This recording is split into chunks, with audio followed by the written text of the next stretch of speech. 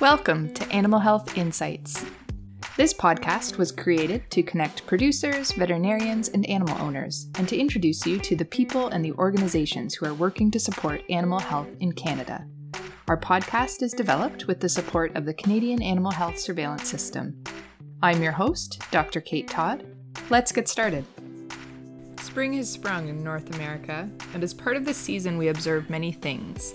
Flowers blooming, rain and kids splashing in puddles, and birds chirping as many of them return from their winter vacation in the southern hemisphere. With the return of these migrating birds, however, we also see some predictable waves of poultry infections with influenza, and each year there is the potential for different strains of this flu to impact the health of our egg and meat producing birds, whether they're raised in small backyard flocks or in commercial poultry production systems. It can be overwhelming and seem impossible to try and minimize the chances of an infection like influenza.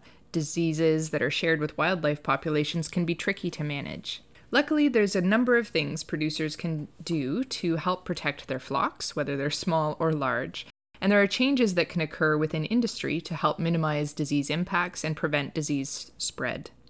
A key point: taking the time and spending a bit of money to have these measures in place before an infection occurs will be the best decision in the long run.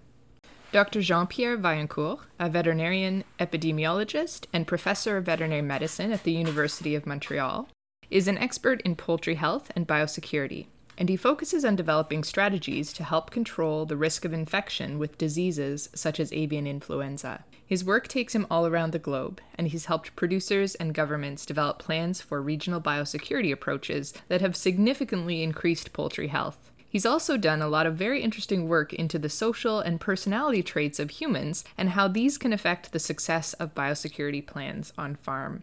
I'm pleased to speak with Dr. Vaillancourt today on Animal Health Insights. Dr. Vaillancourt, thanks for joining me today. Nice to be with you. First off, just so everyone listening is on the same page, could you please tell me a bit about avian influenza and how it infects and affects poultry?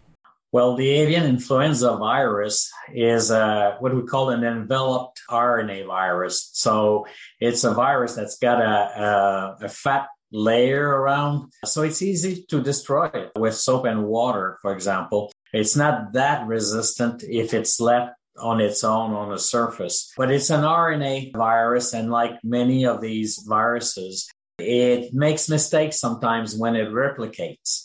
And when it does that, sometimes it will create new strains with different capabilities. So that's kind of a problem. And if you have organic material, whether it's cool, it's humid, then the virus can stick around for a long time. The breeders can transmit it to their progeny, but the virus will systematically kill the embryo. So we don't talk about vertical transmission per se. It's more like horizontal transmission. So it will be direct contact or indirect contact via fomites, via any kind of equipment, material, bedding that may be contaminated. That's how the virus will eventually get to birds. And when it gets to a bird, it will depend on the species and the strain of the virus, because, sometimes it will not touch at all a specific type of bird, like a duck, a goose, or some other more like local birds that we may have even in town.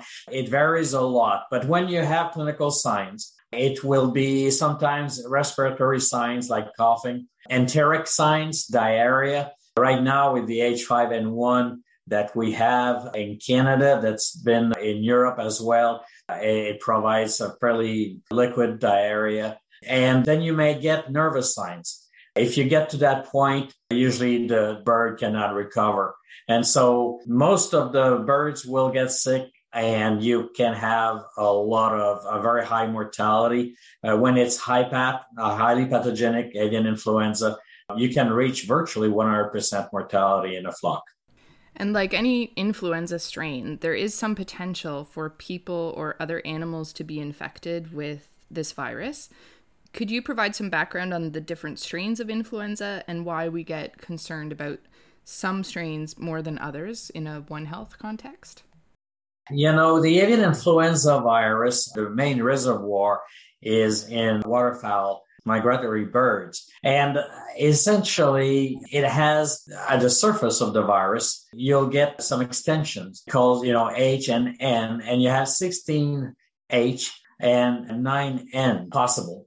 All the combinations are possible in these migratory birds, in all the birds that we can see. Now, from that point, we are mainly concerned about H5 and H7 because these are the viruses that can become highly pathogenic. So in terms of looking at the birds, if it's H5 or H7, even if it's low path at first, we're really concerned when we get that. Now, that being said, you can have an H1 or an H3 that could affect turkeys, for example, and our breeders. So it's not limited to H5 or H7, but we're really paying attention when we have these two strains, main categories of the virus. Now, when it comes to humans, because a lot of animals can be infected as well, it varies a lot according to the strain. But when it comes to humans, in history, the vast majority of these avian influenza viruses do not affect people. Sometimes it will. And when it does, for the most part, you'll get conjunctivitis, for example. It's going to be very limited. Right now, with the H5N1, so far, we have only one human case of infection being confirmed, but the individual does not have any clinical signs. So that's often what we see. Occasionally, you're going to get more serious problems in humans. Good examples would be the H1N1 that happened in 1918, 1919, the famous Spanish flu. That killed a lot of people. More recently, late 90s, we had another H5N1, a cousin of the one we have right now, but not the same. And that one has killed several and actually has the ability to hit more younger people because it's triggering a cytokine storm. So you have the H5N1 in Asia right now. It will create, we think, a cytokine storm. And so the more your immune system is strong, the bigger the reaction. And so in this particular case, you have younger people dying from that particular avian influenza. While at the same time, you may have like a teenager, an 11-year-old or a 15-year-old person that dying while the grandparents are taking care of them because they may get infected, but they will survive. Now, you have other viruses right now in Asia that will go the other way around and will normally affect more older people. So that's a big thing is depending on the strain, we'll have different clinical expression in humans and other species. But when it comes to One Health, one thing to keep in mind is that a lot of these viruses, if they affect a lot of domestic birds, they may have a tremendous impact on the rural economy. And basically, what you start seeing is people who lose their jobs. They go into bankruptcies. They get extremely stressed, and some will get severe depression. We've seen in some circumstances people breaking up and even suicides. So that's quite extreme. It's not that we see a lot of that, but the impact on the community where the problem is located can be quite massive. And it takes a lot of time to recover from this kind of situation. And we should not be focusing only on what the virus can do directly to humans, but what the virus can do to the social economic environment where it hits. Yeah, that's a pretty important component for sure with any disease outbreak that we see in agriculture. Can you tell me how these different strains of influenza then move around the globe and into a poultry farm? I've always found it really tricky to fathom how the disease gets from a wild migrating bird to a chicken or a turkey inside a commercial poultry operation. Actually, there's different options. As I mentioned, the migratory birds are the reservoir. They will seed the place. It could be a pond, could be around a farm. And so you could have directly a contamination because it's in the droppings. The birds that are contaminated, are infected, they will produce viral particles in their droppings, and that's how they contaminate the environment. And so people may walk and contaminate their boots and then bring this in directly. Another thing that happens over time is as these birds contaminate the environment, more local birds. In some cases, it can be a sparrow. It doesn't have to be like a wild duck or geese. Then they can bring this within a farm if they can have access to the inside of a building where you have the barn, where you have the birds. Now, at the same time, the contamination, if it gets dry, the virus is still active, you have dust. So because people are wondering, I had a grower saying, well, I have egg layers, they are in cages. Even if I have contaminated boots, how can it reach my birds? Well, your boots have organic material. It may dry up a bit. You have dust, the air movement and all that can contribute to bring the virus to the birds. You can have rodents that would get in, become mechanical vectors, basically get the virus on them, and they'll walk and help contaminate the environment. Basically, it can be airborne, not for long distances. We're not talking kilometers here. We have research evidence showing that up to at least 70 meters, if you have contamination inside a building and you have fans basically throwing air out, you're going to find a virus at least up to 70 meters away. So for short distances, maybe hundreds of meters, you may have this kind of airborne contamination. Sometimes it's just because the virus is on dust particles and then can be carried over. But for the most part, what we have here is a virus that will take advantage of people's boots, hands, equipment, bedding. You can have a bird that will defecate on the straw that's kept outside, not protected. And basically people move that in as bedding for the birds, and that's how contamination may occur. So since these avian influenza infection risks are so closely linked to the migration patterns of wild birds, are we seeing changes in these patterns that can be due to climate change?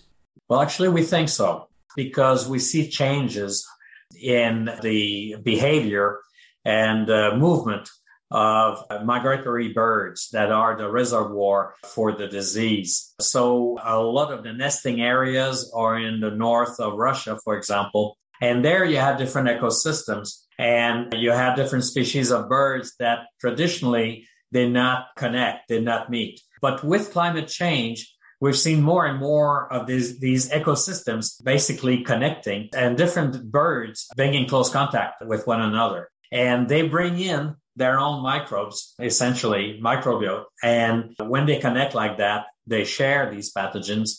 And that helps create new strains of avian influenza because you can have a reassortment, recombination from two viruses that end up in the same cell for a given bird.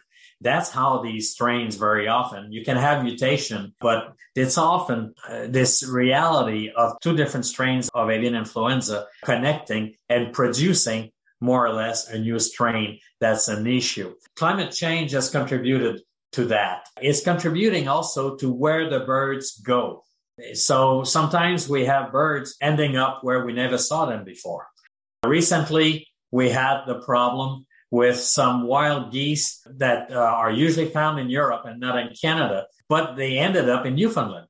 And because we had just prior to that some major climate event with major winds favoring the move of these birds all the way to North America.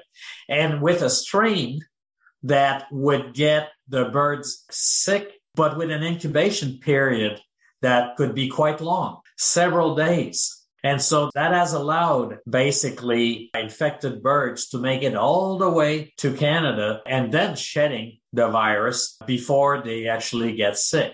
We didn't see that as much, for example, with H5N8, another Hypatia that they had in Europe, because the birds would get sick very, very quickly. They had no time to actually cross to go pretty much anywhere.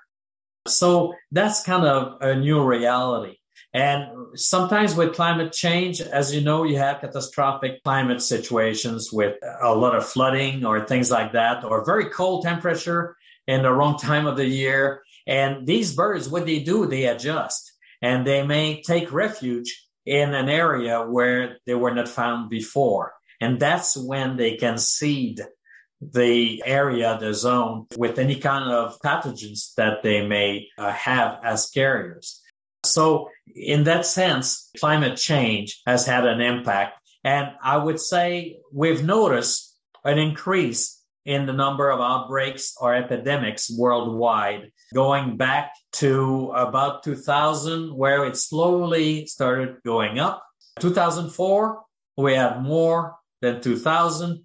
2014-15 was a big period where we thought, wow, we just hit something quite high in terms of number of outbreaks and different epidemics in the world, but nothing like 2020-21. So it's almost exponential, the number of outbreaks that we see with HiPath AI over the past several years. Since 2015, for sure, we've seen things we've never seen before, even including domestic birds of flocks being infected by two completely different strains of HiPath AI. This is not something that we reported on, 20 years ago. So what is the role of climate change?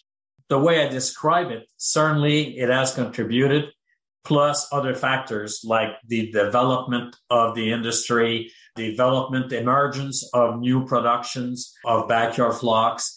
The backyard flocks are not a major risk if there's no epidemiological link with commercial farms. But the more we have production sites and the more we have these activities, then the greater the risk. I know you've seen and learned about a lot of different poultry production settings in your work around the world. Given your experience, what are the steps that producers should take that would be most effective at preventing diseases like avian influenza?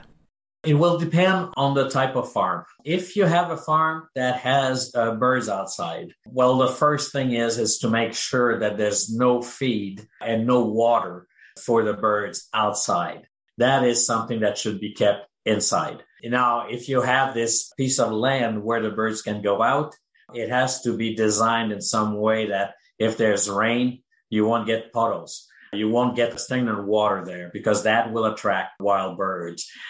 You also may want to have part of that land covered with a loose net, essentially nothing solid. If, for example, and we see that sometimes with backyard flocks, they will have almost like a cage. If it's a very solid structure, then wild birds will go and land there. And that's really bad as far as increasing the risk of contamination. But if it's a very loose net, then of course the wild birds are not going to get there. They're going to avoid more the place. And remarkably, domestic birds kind of have a sense that they're more protected if there's a net like that, even if it's a very fine one. And they will tend to go outside but stay under that net. So that can be very useful. So if you have these farms with birds outside, that's the minimal thing to do. The other thing is if you have ducks, and with ducks, we need to add bedding every day. Okay.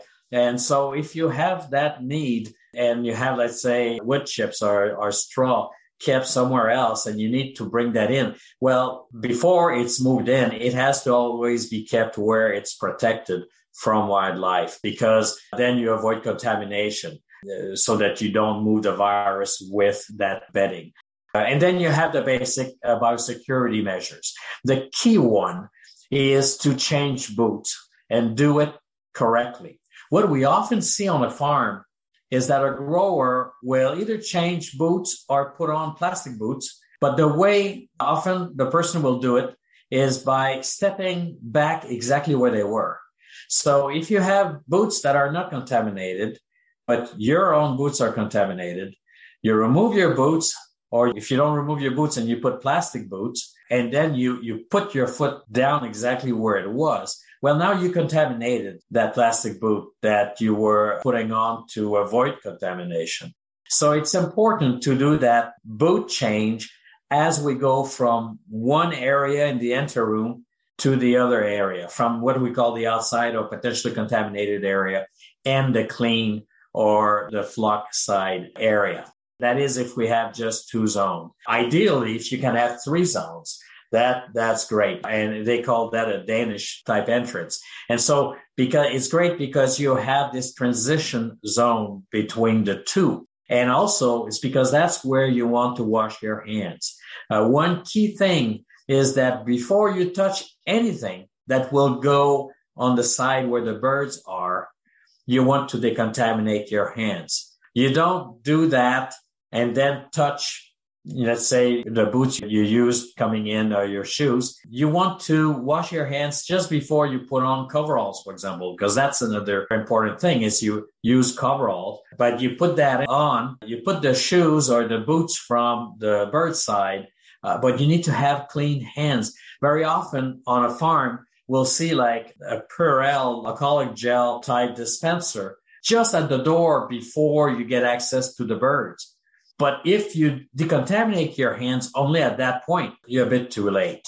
So changing boots, not using foot baths. Foot baths are worthless, okay, for a couple of reasons. First, we know they don't work with avian influenza because research has been done on this and using good products, good disinfectants, but within a couple of hours, the solution will not be effective. And so, and you're not going to change that all the time. That's the first problem. The second one is that very often when people use foot baths, they don't put them in the right place. If you would have one, it would have to be allowing you to go from one zone to the next. Very often they'll put that in a corner where if you step in that foot bath, then you have to step back to where you were, which is also a problem. So for people who really would like to keep a foot bath because they've always done it, what we recommend is that they use more like a dry bleach product. So it's more like a white powder. And that is much more effective, has been shown to reduce by about 100 times the degree of contamination. And the nice thing is you don't have to change that daily. You can change that every other week. So if you need to have some kind of foot bath, that's the way to go. Now, another thing is you don't want to share equipment. Very often, that's a problem we see. People, growers will have a piece of equipment that may cost a lot of money, so they share it. Well, certainly right now with the current situation we have with H5N1, that's not a good idea. And if you would have to share some equipment, a piece of equipment, then what you would have to do is wash and disinfect it before it leaves the farm of origin. And once it gets to the farm where it's going to be used, then it would have to be washed and disinfected again. So that's something you have to do. The last thing is you should only have visitors that need to get to the farm. This is no time right now to do a show and tell with a group of kids, for example. Only essential visitors should have access to farms, and then they need to be supervised. We need to check to make sure that they do things properly. I know that Danish entry systems, or the 3-step entry, that may not be widely implemented in some production settings or on some farms. What would be the costs associated with implementing some of these steps you've mentioned on farm compared to the cost of a disease outbreak? Has anybody looked into these comparisons? There's not a lot of work looking at the cost benefit, but every time it's been done, we've had a ratio of 1:3 to 1:7. For example, for every $1 spent on biosecurity, you would get $3 to $7 back over time. The problem, of course, is if you have a person, a farmer, and he's had no problem, and we ask him to implement several things, new things. Well, the argument is, well, how do I know this is helping me? Because I haven't had major problems. And if you prevent something, you don't really know it, right? Are you really preventing it, or you were never really at risk? And that's a problem. But what we can tell growers is, first of all, wherever we looked at it, it's been beneficial economically, 1. 2, if you get a major problem like avian influenza, you look at the 2004 problem in BC, where we had to destroy like 17 million birds, and it cost over $400 million. You look at the French right now, before they got this major epidemic with over 1,000 infected farms, they had already spent over 1 billion euros. And the cost of decontaminating a farm in 2004, that was like around $70,000. So you can imagine today, because if you are hit by this kind of disease, you just don't depopulate, wait a bit, and do a normal cleaning and disinfection that you might do between two flocks normally. It goes way beyond that. And it is supervised by CFIA. So it has to be extremely well done. It's extremely costly. And so what we tell growers is that, look, these basic measures, the ones I just mentioned, the good news is that they work for other diseases than avian influenza. Like right now in Canada, we have cases in domestic farms, but it's extremely rare. Last time we got that was in 2015. And before that was like 2007 to 2004. And when you look at the number of farms that we've had infected with this kind of catastrophic condition compared to the number of flocks we've been producing over the decades, well, it's really not much. And so sometimes people have a hard time to be motivated, saying, well, you want me to try to prevent a disease that I haven't seen in 30 years myself. I've been in business for 30 years, 40 years. And what is telling me I may see it one day. So what we do is that we tell growers, well, you may see Mycoplasma gallisepticum. You've seen possibly laryngotracheitis, infectious laryngotracheitis, bronchitis, lentogenic Newcastle, Gumboro disease. There's a lot of conditions that can be prevented by applying the basic biosecurity measures that we are recommending to prevent AI from getting into a farm. In some of your studies, you've looked at some human factors that do affect the success of biosecurity measures. What are some of these social science hurdles then that the poultry industry needs to consider when they're planning their disease management strategies? For starter, we need to recognize that whatever we do, we have a basic human nature to try to avoid what we don't like, to try to get around any kind of rules or regulations that may be perceived as making our life more difficult. And so that particular thing is an issue for whatever type of animal production or company. But it's a serious consideration. First of all, we need to realize that and to know that if you want people to accept what is required, they need to buy into it. We need to realize that the people we have working on farms that have to be trained to do things right, they're not kids. You cannot just tell them what to do and that's it. A lot of these people, they're all adults, and they basically have already life experience. And so if you ask them to do something that's different from what they've done before, they really need to understand why that is being required so that they can accept it. So we need to be very careful about that. Another thing that the industry needs to keep in mind is that whatever our background, our culture, human beings have 8 desires. Okay, I've got a list here. A desire of activity, of ownership, of power, of affiliation, of competence, achievement, meaning, and recognition. It doesn't matter who we are. We could be in Sri Lanka somewhere, in Nepal, in Toronto, doesn't matter. We have all these desires, and we need to use that in a way. This desire for ownership, when I talk about buy-in, if we have biosecurity measures, we need to look at it like as an expert in biosecurity. I will never go on a farm and then tell the grower and the employees, all right, this is what you're going to do. Okay?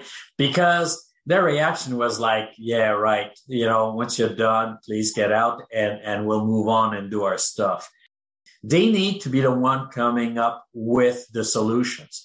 So what the industry needs to do is realize where the risks are. Look on each site, regions, what are the risks? And we kind of know these risks. And then we need to get the people who are working there on a daily basis to realize this and then come up with solutions. We basically already know the solutions, but this is a case where the expression reinventing the wheel is a good thing. On each site, you need to have a plan that's put together by the people who are there so that they have some buy-in. So that's because it's one of the desires we want to own, in this case, what we have to do on a daily basis.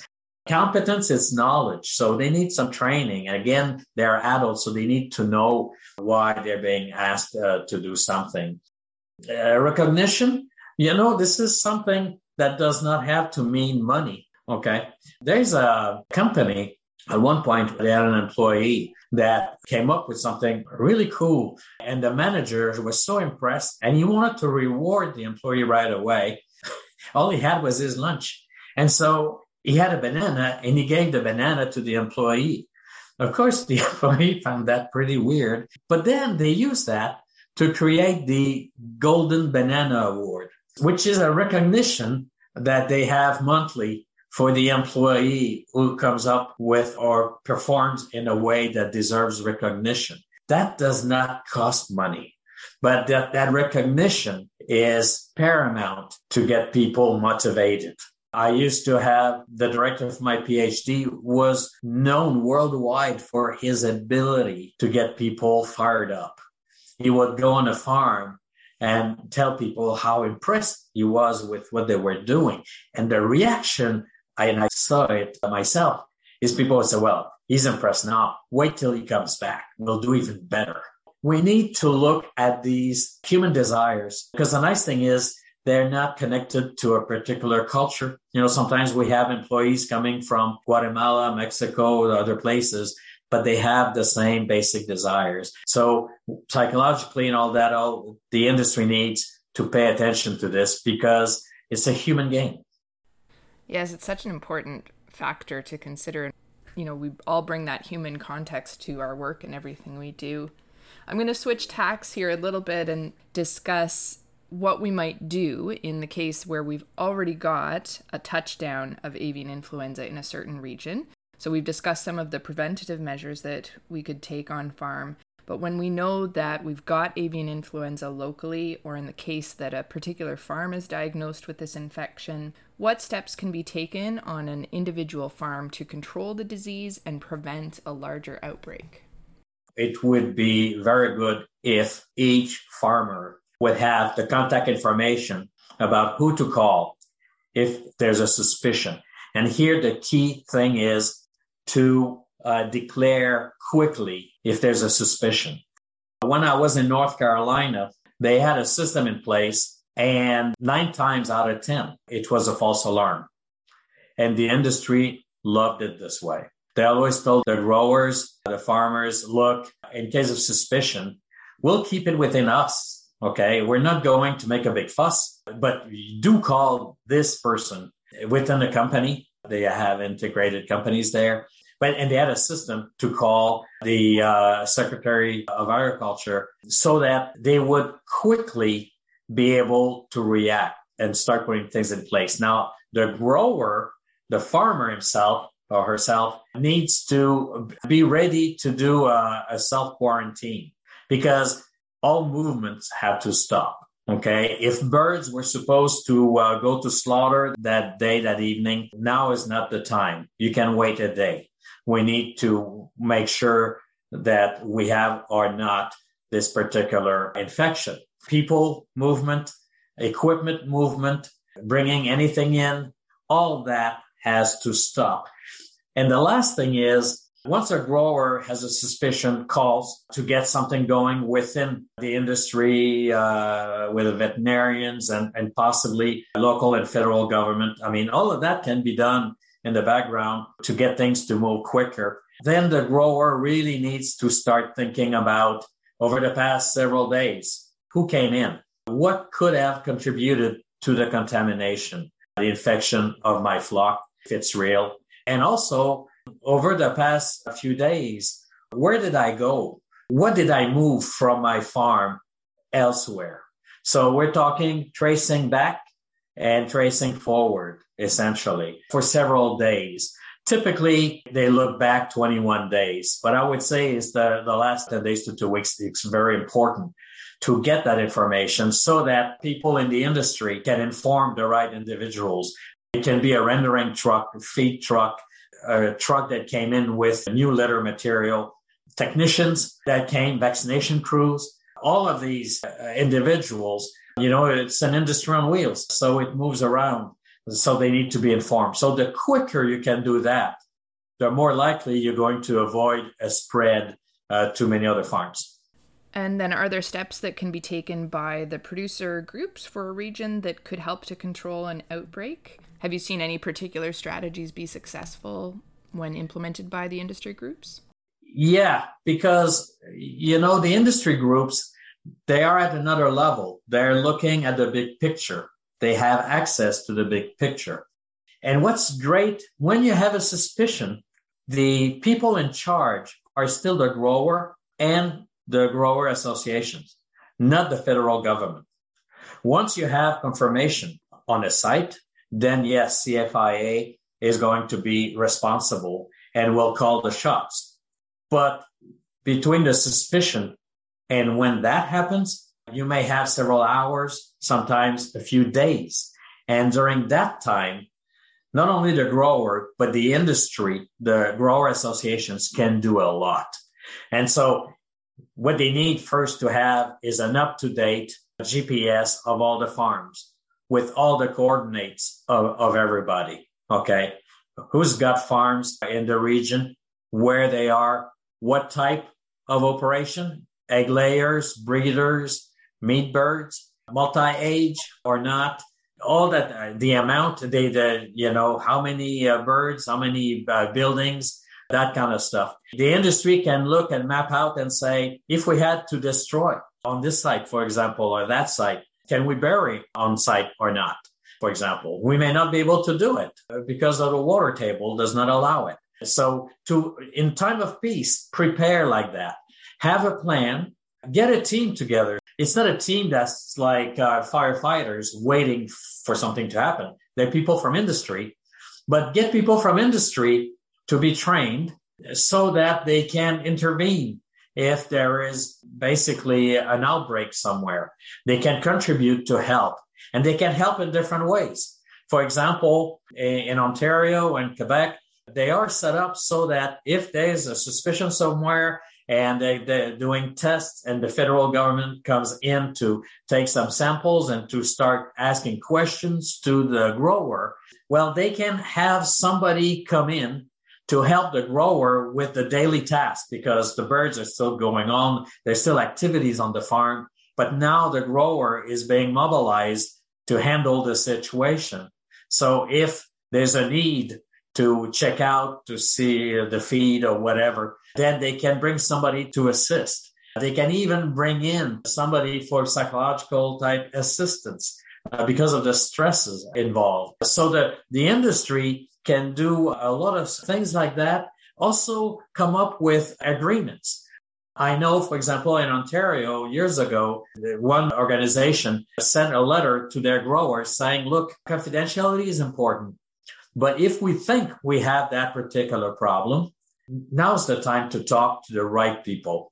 So if we have this specific situation of a serious suspicion of high-path avian influenza, for example, we want you to grant us the opportunity to transfer some information about your site to proper authorities so that we can move faster. And then they ask them to sign that letter. So you don't need to change confidentiality laws. You can just adapt and say, okay, we have that on file. So if you have a suspicion, we already have the okay from the growers to share key information. So the industry can do all these things. They can also plan for zoning. For example, in Ontario, you'll have feed mills that have been talking, saying, well, if we are in a zone where we have the problem, we may not be able to move our trucks, our feed elsewhere. But then where that zone, contaminated zone or infected zone set up by the government, maybe then we can feed everybody else within that zone so that we don't have to go outside the zone. And then they have agreements on the kind of rations that would then be automatically created so that you can feed during the period where you're trying to contain the situation. So there's a lot of stuff like that that can be put in place and tested. What I mean by that is that simulations are a good thing for two reasons. First of all, when you have a very specific situation on a specific farm, you're going to have specific issues. And so it's testing the plan. You can have a plan that looks good on paper, but once you put it to the test of the reality of the field, you may realize that you didn't plan for, cows to be around the barns or whatever. So you need to look at a specific test the communication. How easy is it to communicate with everybody if we have a suspicion? So that's very important. Do we have the right phone numbers and all that? There's the reality that over time, people change jobs, retire, move on. And because of that, you constantly need to keep up to date a communication list of key players so that if you have a suspicion and you need to trigger something to contain the disease, well, you need to be able to reach the right people right away. So testing that, making sure that another thing that some grower organizations have done in the United States, we've seen it, they've decided to put some money aside so that they are in a position to make decisions faster than the government. Because obviously, when you have high-path AI and the government will order the destruction of a flock, well, they will pay for the live birds that are being euthanized. That's part of regulations, laws that are in place. But if the industry is in a position to say, look, this looks so bad, we're going to do it right now, because we've got some money put aside to trigger that without waiting for formal approval by the government. You might be able to go from just having one or two outbreaks and keep it there compared to waiting for all the authorizations and all the process to go on. And by that time, you may have 10 or 15 farms contaminated. So individual farmers cannot do that, but grower associations can put in place all these different strategies and funds and communication lists so that they can act faster. That's the key. The faster you can react to this disease, the quicker you can stop movement of anything that could help spread the virus, the better you're going to be and the smaller the epidemic. You've mentioned a few times some of the mental health impacts that can be seen with outbreaks of disease such as avian influenza. There can be a real stigma or a blame game within communities that could significantly affect the mental health of producers and families who are really already dealing with quite a bit of strain associated with the loss of a flock and an outbreak. Have you observed any particularly effective mental health care programs or strategies that should be considered to help support farm families who are dealing with a disease outbreak situation? Well, yeah, it's a huge issue. We learned a lot from the BC H7N3 outbreak epidemic in 2004. We learned that you need to have psychological type assistance right away to growers that are affected. We learned that the blame game starts with the grower himself or herself, who will feel terrible, knowing mainly if they are the first one being identified. They may not be the index case, but they're the first one being reported. And that's a huge issue. They feel terrible about it themselves. And then we've seen, for example, kids at school where, from kids from growers who don't have the problem may start going after the kids of the grower that has the disease on his farm. And so we really need, in terms of the community, to pay attention to this. So if you're in a rural area and you may have that situation, then there needs to be potentially an intervention, places like schools like this, but for the grower directly, that's for sure. And one thing, too, is the long-term follow-up. You may have an outbreak that would last a few weeks, even a few months. But even if it just lasts like 2 or 3 months, to recover fully, just economically, the production and all that, you need 2 years for the most part. And so the pain and the problems are not just short term. And we've learned also from outbreaks, not only with Hypath AI, we looked, for example, in England when they had foot and mouth disease. We had growers, for example, who had sheep. There was a story of a grower who was born on a sheep farm and all his life had sheep around the house. And so day and night, you would hear these animals, but it helped him fall asleep in a way, literally. And that was part of his life. And they had to kill all these sheep because of foot and mouth. He could not handle the silence. He eventually committed suicide. And that did not happen right away, okay, down the road. So any program, once you have a serious situation in a region, has to not only focus on the immediate needs, but also the long-term needs of people who will be affected. So with the benefit then of your training and your multiple experiences in disease management and epidemiology for poultry, can you tell me what your wish list is? So what do you wish that the Canadian poultry sector could implement in order to decrease disease impacts, whether it be for individual producers in commercial or small flock operations, for industry groups, for poultry veterinarians, or for government? What can we do to improve health outcomes? I would say for individual producers, whether it's a commercial or a small flock, even backyard flock type setup, I wish that every producer will have a hard look at the site where they produce and say, okay, I know the basic biosecurity measures. Now, how can I apply this in the most simple way? You need to keep it simple. If it's complicated to do something, we'll drop doing it eventually.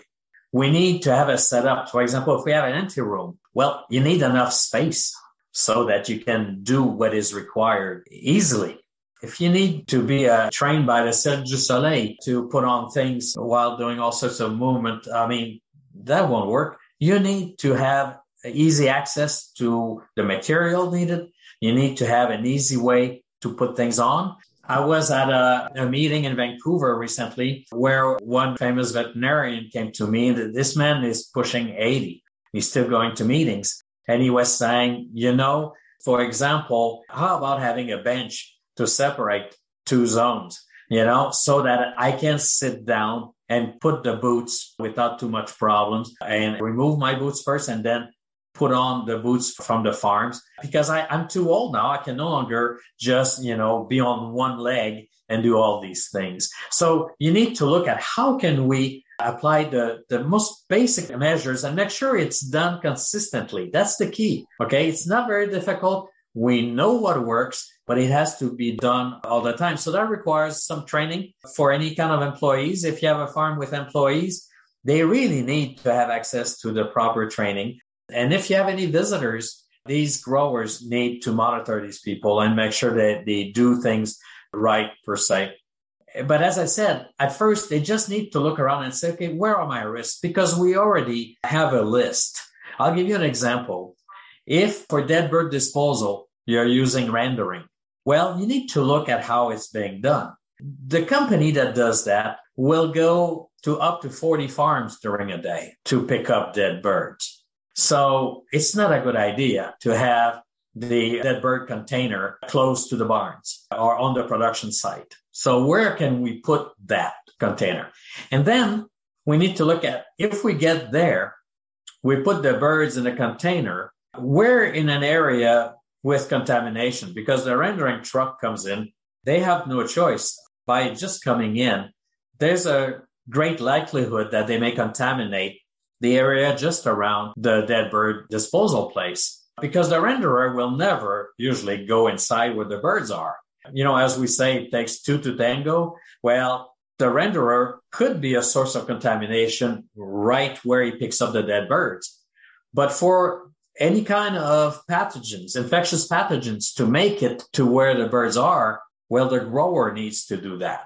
So that's by not changing boots properly and not decontaminating anything that may get to the birds once he or she has been where the rendering container is. So we need to just take time to look at these specific risks that we may have and say, okay, how can I, in the easiest way possible, make sure that I can break that chain of infection? So that's for individual producers. For industry, the industry's responsibility is to support producers with like training opportunities, stuff like that. Get organized. I mentioned about being able to communicate, have a GPS coordinates of everybody. Basically, also offer an opportunity for regional biosecurity.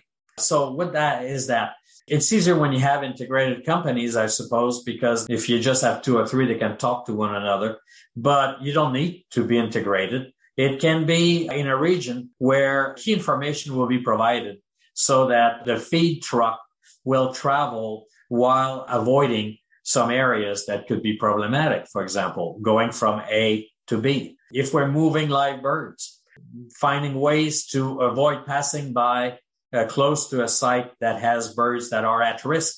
If the birds we're moving towards the slaughter plant, for example, are infected.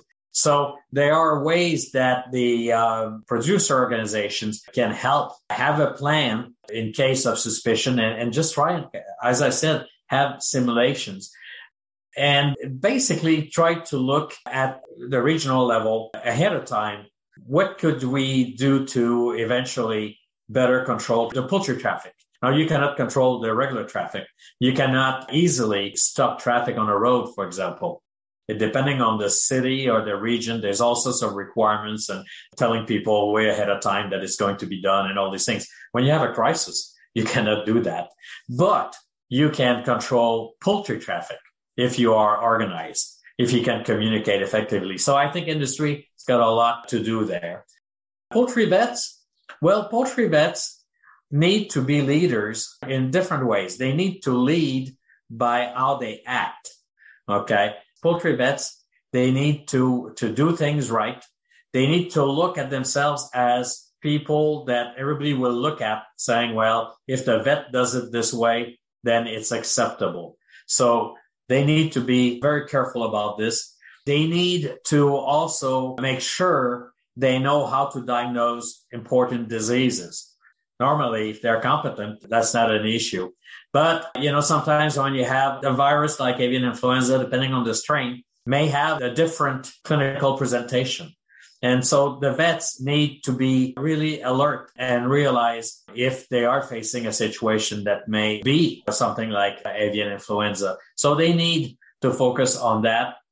They need to be able to offer training, recommendations, and being able to work with the grower, again, so that the grower can come up with the solution. Because as I said, it's good if a veterinarian knows exactly how to prevent disease, but he or she cannot just expect that by saying so, it's going to be done. The vets also have a relationship with growers. They need to use that to make sure that they can benefit the industry by being in contact and making sure that growers are aware, for example, in a particular region that there's a higher risk, things like that. And they should also look at innovation. Vets are responsible not only for infectious but non-infectious diseases, but looking at ways to prevent them, to minimize them. And so it's their responsibility to really look at any kind of innovation that we may have out there that could benefit the industry. I think that that's their duty. As for the government, I would say the government, the first thing I would like to see, whether it's the provincial or federal government, is that they have true poultry expert on board. We have that right now at CFIA. There are a couple of vets I know who are like board certified American College of Poultry Veterinarians. They are really good at what they do. And so they have credibility. Historically, it's been an issue. I remember in the United States where you would have avian influenza, and most of the vets from USDA coming in historically would actually have like a dairy, beef, cattle background. Well, it's not that they were bad at it, but they really had little experience with poultry. It showed. And there was an issue of credibility there. So I would hope that whatever the government level, there's at least one or two key expert there. Does not have to be a vet when you think about it, because we're not going to be prescribing. but it has to be a poultry expert that is recognized by the industry.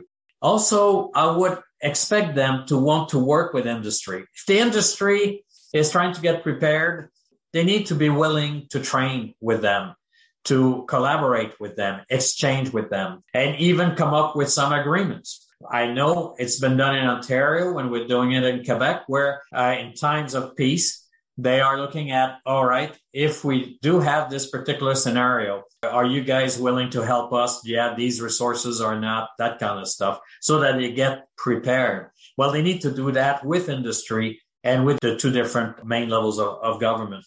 And that includes, if there's a simulation by industry, for example, they need to be there. They need to contribute. They need to see how it's preparing itself. That can be very helpful. And lastly, government, we can see it with all sorts of situations, including COVID. They have money. And if they don't have money, they can print money. Of course, that's not an unlimited resource, but I think the government has a role to help whoever can come up with strategies, new technologies to improve disease control, eradication. Well, they need to foster this by offering grants to help setting up or having equipment so that they can facilitate controlling diseases like HPAI. So then on that topic of innovation and support for innovation, what right now is new and exciting in the world of poultry health and disease management? Is there anything, whether it's specific to avian influenza or to other diseases, that you're really excited about right now? Yeah, I'm excited about two things right now. Sensors. I just attended a full-day symposium on using sensors on farms and on vehicles, applications on smartphones, beacons being put so that you can establish internal biosecurity with all these sensors. The technology is remarkable, all the different things that are happening right now. I could give you several examples where we're setting up right now these sensors so that you have like a chip, for example, in farm boots. And so if you're going to cross a line you should not be crossing, you'll get a real-time alarm basically telling you that you've made a mistake. You have a biosecurity breach. And that kind of real-time information, we know that works because there's been work done in hospitals where they looked at increasing biosecurity compliance. And they know that immediate feedback is very important. So we have technologies we're developing. There's a company, for example, that has, instead of having just a regular logbook, if you want to get in, you have like a couple of key questions you need to answer using your phone, or they have a tablet there, iPad type thing. You key that in, and depending on the information you get in, that door is going to unlock or not. For example, you just arrived from China. You were in a zone where they have an important disease, and you arrived just the day before. There's no way to know if you're using the same shoes or stuff like that. Well, depending on the answers you're going to give to a couple of questions like that, where are you coming from? Have you been to farms the day before? Stuff like that. Then you can basically control who's coming in or not. And the technology is fairly easy for that. We have companies that have used technologies, putting sensors on trucks so that you have real-time information, putting on virtual fences. So it's a fence you don't see. But if you have the application, you work for the industry and they have that in place, when you cross that virtual fence, you're going to be recorded. So we'll know who's coming in, how much time they spend there, where they're coming from. We have the coordinates so that we can contact them if there's a need to intervene quickly. All these technologies now exist and are being slowly tested and potentially and put in place in some regions, not everywhere. But that's where the future is kind of idiot-proof type mechanism where, sometimes you're tired and you don't pay attention and you forget something. But if you can have mechanisms that will alert you that you missed something, well, that's great. And that includes a lot of these technologies using phone applications, all these sensors that can be put on equipment, on boots, on the trucks. All of that is, and for trace back and trace forward, that's fantastic to go much faster. So that's one thing. In terms of diagnostic ability, we have more and more technologies that allow us to get an answer much quickly, and sometimes even on farm directly. It goes far now, and the military has been involved in this. They call that an eNose. It's basically you can have a sniffer that can actually detect pathogens by filtering air. So that has been developed for several years now. And I think that we'll see an application of this kind of technology that will let us know if we have like an outbreak in some place. We could have detectors like that to let us know if the pathogen is making its way in the prevailing winds, for example, things like that. So that's very interesting. Now, the other thing that we're starting to see is an interest by government entities about the human component of disease control and eradication.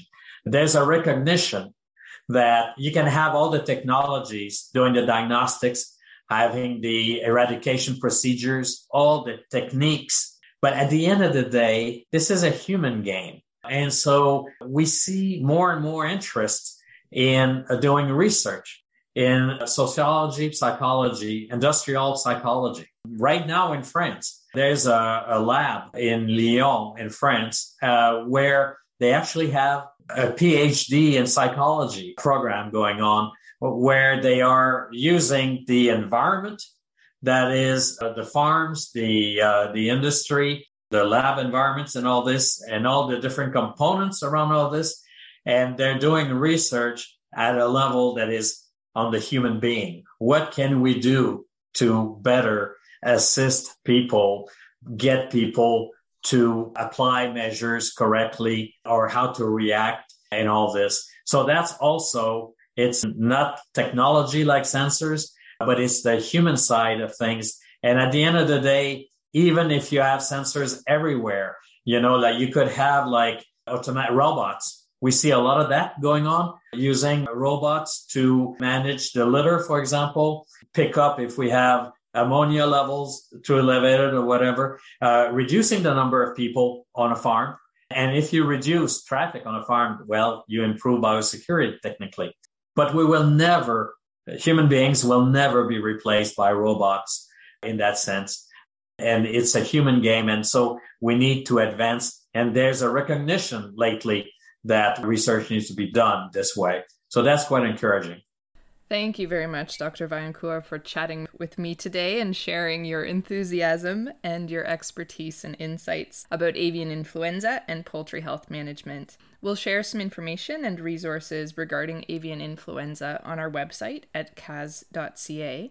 I should note there is also an excellent webinar posted there for veterinarians and for small flock producers that relates to avian influenza, so be sure to check that resource out as well. Thanks for joining us today on Animal Health Insights. The Animal Health Insights podcast is a production of the Canadian Animal Health Surveillance System. CAS is a division of Animal Health Canada, and it has broad-based support from livestock sectors and government. CAS brings together data and information from across Canada in order to demonstrate animal health and to guide planning on national animal health priorities. Effective disease surveillance can demonstrate the health of our animals, and it enables prompt action to minimize the negative impacts of disease.